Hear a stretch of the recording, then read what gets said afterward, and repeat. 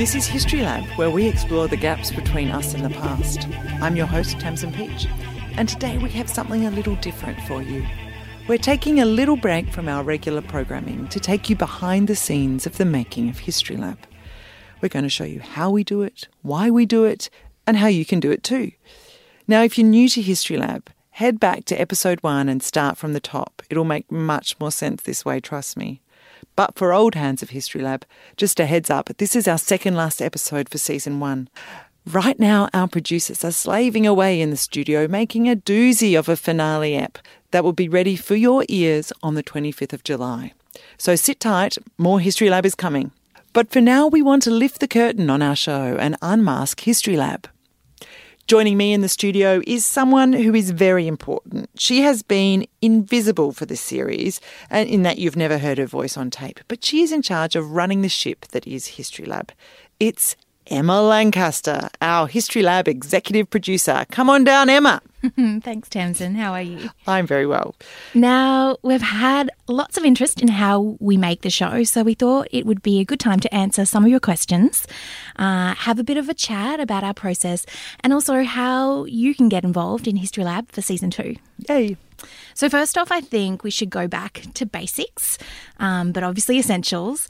And for all the historians listening, they'll know the answer to this. But I want to start at the beginning because this is where my learning began, when we started making this pod. So Tamsin, what's the difference between history and the past? I feel like that's an essential that just needs to be said. Totally. And often those two words get conflated with each other, or they're used as synonyms. But the past, historians usually think of the past as all that complex, that vast masses of stuff that happened years ago. Some of it left traces and some of it didn't. Some of those traces were deliberately collected because people at the time thought they were important or they thought they told a certain kind of story, and most of them weren't. So in this sense, we can never really access the past. What we do access are its incomplete traces.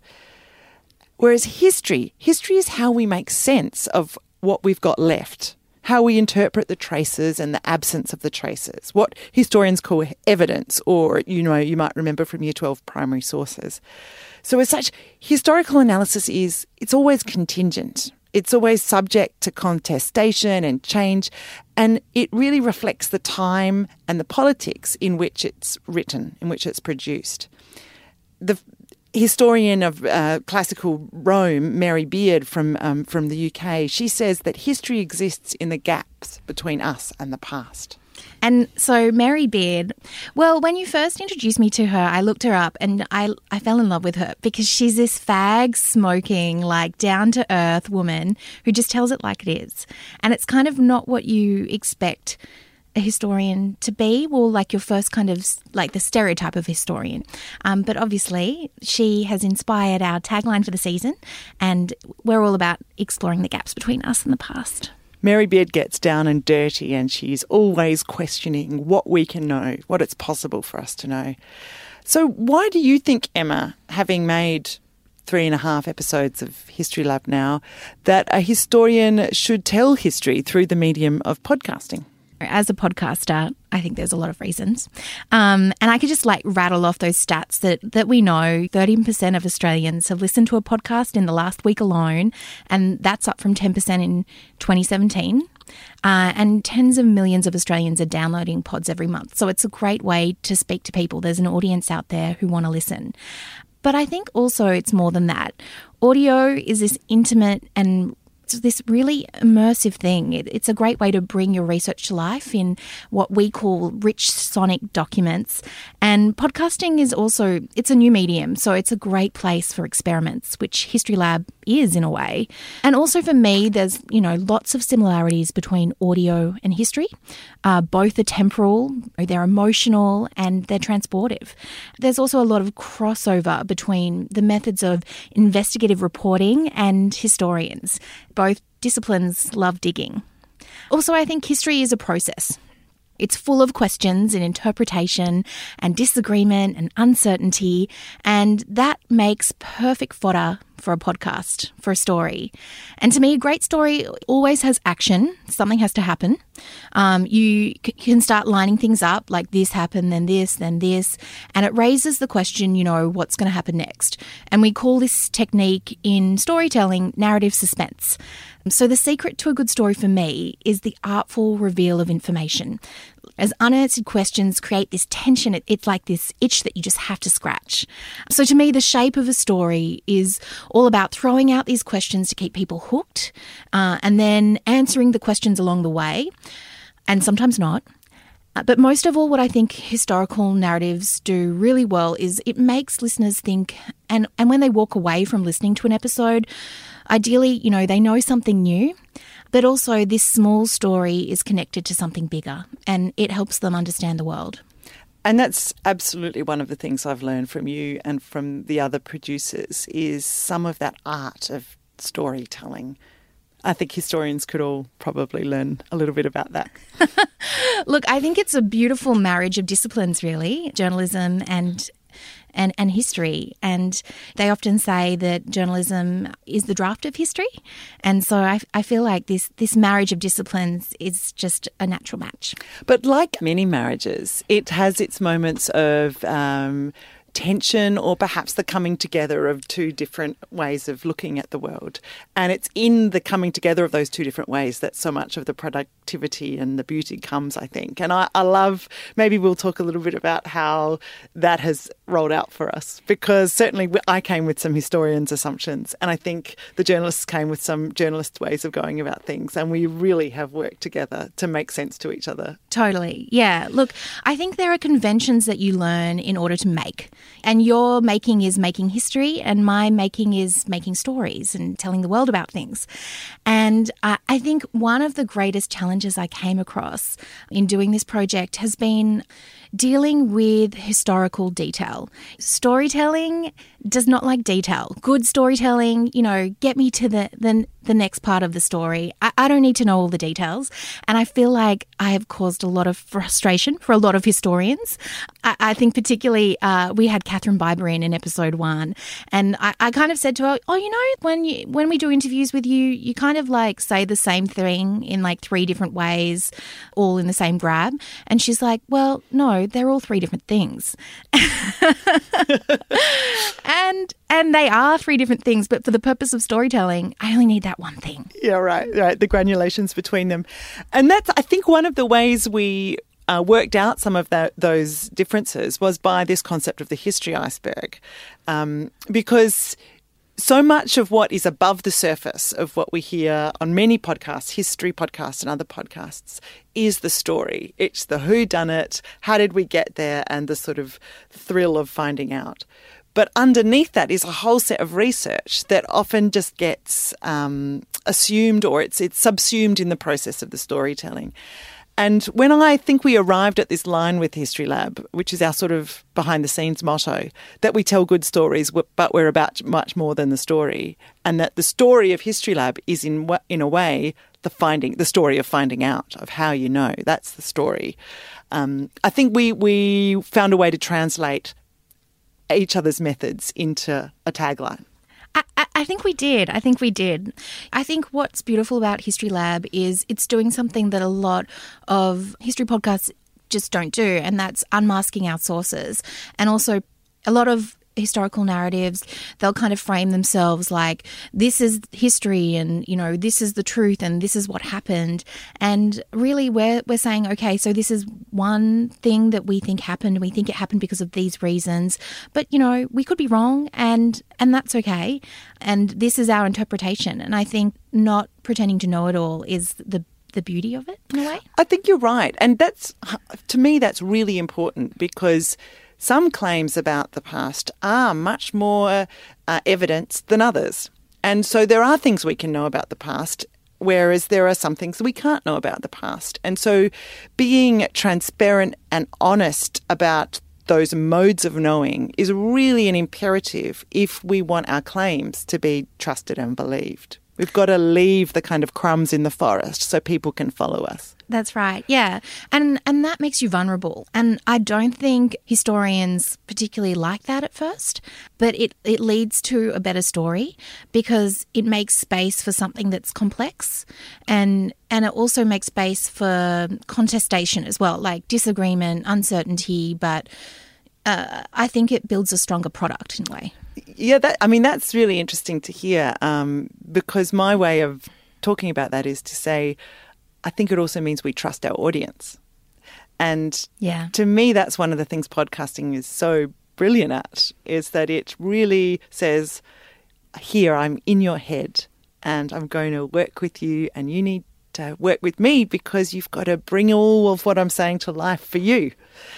And historians, I think, are often very invested, and academics generally, in the authority that comes with being an expert. And you've got to let a bit of that go to make a good radio show. That's right. I think, audio, it's persuasive. It whispers in your ear. But also it is about imagination. Like one thing that we do with podcasting is we kind of create this rich layer of production and a reimagination of the time. So we'll use things like actuality and create scenes and get voice actors to read speeches from the time. But there's an element of acting in there and an element of creativity, and that jumps out at you, and it's something that a journal article just can't do. Just can't do. So for those of you who are interested in checking out the history iceberg that Tamsin mentioned, if you head to our website, which is historylab.net, then you can actually see it there. And it's a beautiful work of art that I think Tamsin made herself. Did you? Or did you steal it off the internet? I don't know. It extended all of my photoshopping skills to their absolute limit. There you go. It's there for you, along with a bunch of other extras on the website. Yeah, you might like to read Why Podcasting Matters to Historians. It's a document that sort of sums up a bit of the History Lab philosophy and why we think it's something really new in terms of podcasting, not just in Australia, but across the world, really. Yeah, head there for a good read. Now, you don't just need to take it from us about what it's like to work here at History Lab. We've called in our first collaborating historian from episode 1, which was Lindy Chamberlain and the Afterlife of Evidence. And her name, of course, is Catherine Biber. And in this first episode, we find out what happens to all the stuff collected after a criminal trial and how often this stuff takes on a life of its own. How did you get involved in the process of making History Lab? I think I was invited to present my research in a new way. I'd done a number of scholarly publications from that project, and for me it was an opportunity to find a new way of expressing that research and potentially a new audience that I thought would be interested in that material but who probably wouldn't be readers of scholarly publications. So the usual outputs for historians, the usual way or academics generally communicate their research is in books and journal articles, and maybe if you're lucky you might write a piece for the op-ed for the newspaper or for the Conversation. But this is an output that is an audio output. How is that different? How is making that different than those written forms of communication? That's a good question because, of course, the outputs for law professors are very similar to those of historians. Mostly we write scholarly, inaccessible pieces to a very narrow audience. So, of course, having to present my research in this format presented me with a lot of challenges and also exciting opportunities. Also, this research project was quite different to my earlier ones. This is the first project I've done where I've gotten out and spoken to people. So I spoke to Lindy Chamberlain Creighton about the afterlife of the evidence in her case. I spoke to archivists and curators and conservators and other kinds of creative practitioners. I spoke to legal practitioners, to judicial officers. And so this for me was the first time I'd done that kind of research, speaking to people. But also for this project, and particularly in the Chamberlain case, I was driving out to different repositories and seeing stuff, which was a departure from my traditional form of research, which was primarily desk-based and book-based. I mean, there's a wonderful piece in the podcast, and I don't think we're going to give too much of a spoiler alert to say that you go into the National Museum's archives to look at some of the material, and we capture all of that on audio, and it conveys something of the experience of research and what it is to encounter objects. How did that feel for you? Yeah, that was a very memorable and rare experience in my research. Most of my research is about criminal evidence, and criminal cases anyway are largely emotional, traumatic, sad, distressing. But most of that in the course of my research is experienced on the page, where I might be reading, for example, a judicial decision, a judgment, where someone has narrated the facts of the crime, and it's left to your imagination to appreciate the emotions that might lie behind that. But in that case, in the example that you're talking about, I went and saw for myself and touched for myself materials associated with the death of a baby, a young baby. And that gave me a close emotional connection with that baby's death in a way that I had not experienced in any of the other legally produced materials. And perhaps not expected? Definitely unexpected. I mean, of course, I always knew that Azaria was a 9.5-week-old baby who'd been killed by a dingo on a camping trip. But seeing the materials that you're referring to reminded me that she was a baby, and that she was a loved baby, and that she had things, clothes, a body. And it also showed me how small she was, how tiny she was. And seeing all of those things kind of revived her before me in a way that I had not appreciated before. I mean, I think for most Australians who have a memory of the Chamberlain case, Azaria is this never-seen character who is an important character in our 20th century history, but we forget that she was a person. And so for me, that experience was an important reminder that she was a person.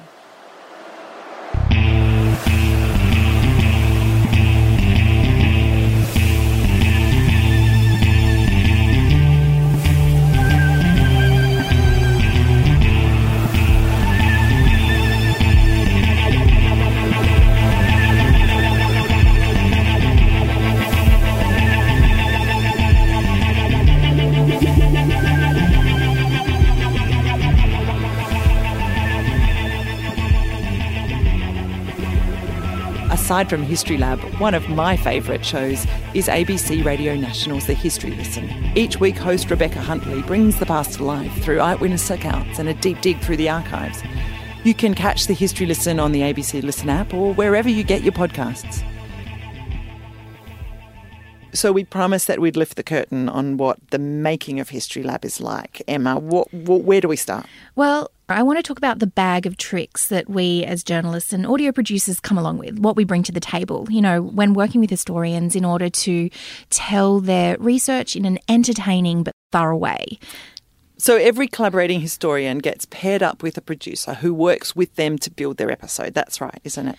The producer gets familiar with the historian's research, they interview them multiple times, and they work with them to find sources and talent, this lovely audio word. That's what journos call the people they interview. That's right. And together they develop a script. Yeah, and you know, towards the end of the process, we bring in a sound designer who starts scoring the piece. And that's where we start to add music to the mix. The beautiful thing about History Lab is obviously, you know, finding traces of the past and using them to build up what we call a sound picture. So we can often do this by using archive of sound. I think one of our episodes, Damages for a Broken Heart, has Freud's voice in it. Really scratchy piece of audio. We've done that with episode 3 in the Titanic. There's audio of actual survivors in there. So you're really kind of creating this rich world of sound. But, you know, what happens when we do that is we're kind of creating this soundscape of history, and scoring with music and atmosphere and actuality, it's so crucial because what it does is it really breathes life into the piece. So we want to play you an example to show you exactly what we mean. So here it is, the first few opening seconds of History Lab Episode 3, When the Titanic Sank in the Desert. Now, this is it without music. There's a book called In the Shadow of the Titanic, and I always relate to that name because I sort of feel like I myself grew up in the shadow of the Titanic. On the 14th of April 1912, the Titanic, a British passenger liner, hit an iceberg during its maiden voyage across the North Atlantic. And here it is with music.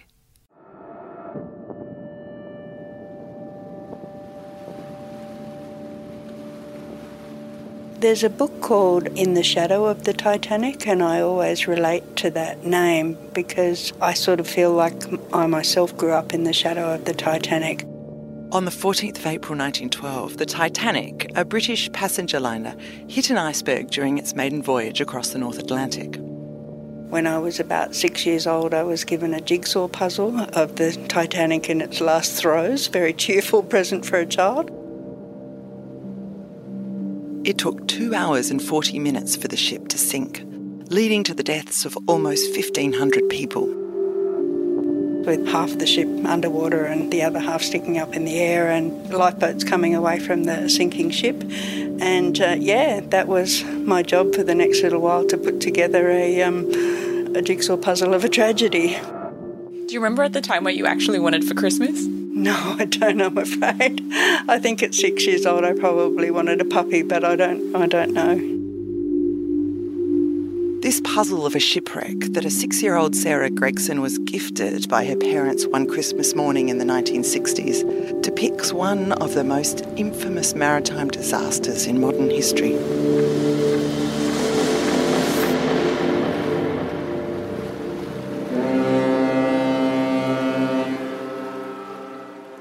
So you can hear how this medium can really come to life when the sound musicians get involved, and how academic work and how sound builds emotion and experience into the piece. Yeah, that's right. What we do is we really intensify that experience for the listener by scoring this beautiful piece of music that kind of builds. And what we do with music is we can use it to emphasize something, to create a feeling, and to make you feel something, which, music can be a bit manipulative sometimes. But also you've got to use it sparingly because the listener, you know when we're doing it to you. So the other thing is silence. It can be so powerful as well. And you'll hear throughout the season how we do that. Yeah, there are techniques that we use to make you feel something, but what it does is it's just adding to the existing research and the existing tape that historians come with. And if you feel a little bit of, maybe some historians might feel a bit uncomfortable about that idea that we're injecting emotion into what is essentially for them a historical document or historical investigation. But I think the idea that the history we write is objective and dispassionate is really one that went out, decades and decades ago. We know that the history we write always has us in it. And in a way, what the podcast is doing is really letting other people into that process, because we've all had the excitement in the archive when you find something, or when you come across this incredibly intimate or personal revelation in the material. And I think what you do with the sound is you make that experience that the historian has one that everybody can participate in. That's right. And your history, by history as I see it, is meaning making. And this is just another level of meaning making. So the other thing we do as storytellers and journos is structure your work. So structure historians' work. So what we do is we collect all the interesting bits and put it into a narrative. So story structures can also work on, a couple of levels, and it's always the hardest thing to crack. What are we open with? What are we ending with? How do we tell this story? It's the age-old problem. And I think historians struggle with this as well when writing themselves. But what we do often, just to kind of let you into that process, is we create chapters in the work. So we know that there are particular parts of the story we have to tell, that we have to hit. So we go out and we collect information based on that. So that'll be you, the historian, riffing with Tamsin in the studio. It'll be us kind of shaping questions, the producers, shaping questions with the historian, and then going out out to talent that they've identified to kind of add and build to this story, build to this narrative and this history.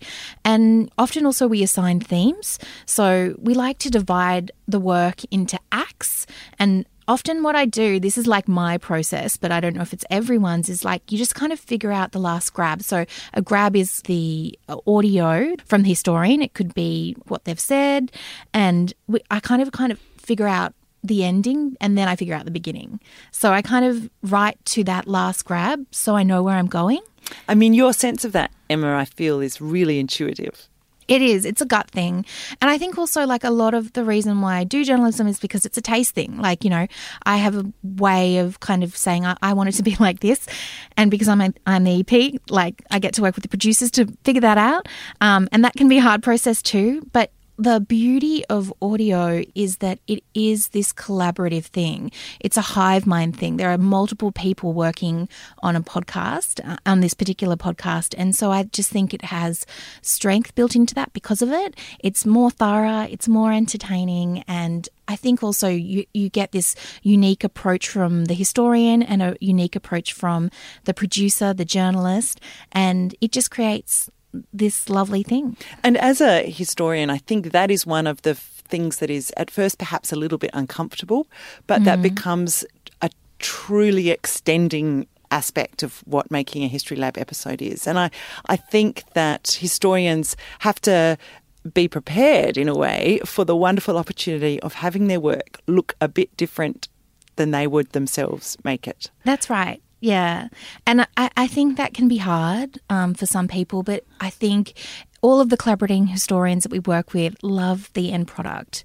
And that's the thing, like it's not just a piece of history that you're kind of putting out there in the world. It's this lovely collaborative thing that's organic and grows and goes through this process. And because of that, you end up with something new and hearing something new because of it. Absolutely. I think you can hear that the final product is much greater than the sum of its parts. So that gets us to pitching. Pitching. Woohoo! So there's been this overwhelming response from people who want to get involved. No, it's fantastic. It's really fantastic. So how does the pitching process work? So History Lab is open as a national platform, and we're taking pitches from our culture keepers right now. So you could be a historian with a research project or a cultural institution or a member of a community group or even a school group, and you can pitch us an idea and we can work with you to bring history to your ears. So to find out how to do that, all the information is on the website at historylab.net. There is a pitching form, and there's also a collaborators agreement which details all of the elements of what goes into making a podcast. And if you have any questions that extend beyond that form, please do get in touch, because as you said, Emma, we're really happy to work with people in funding applications and in shaping what a product might look like. That's right. But the thing to think about, historians, if you're listening, is that a hook is not the same thing as a research question.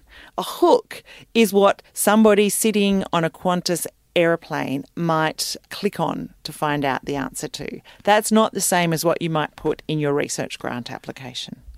Yeah, they're a little bit different. So you've got to think, what's interesting about my research? What's sexy about it? What do people want to know about it?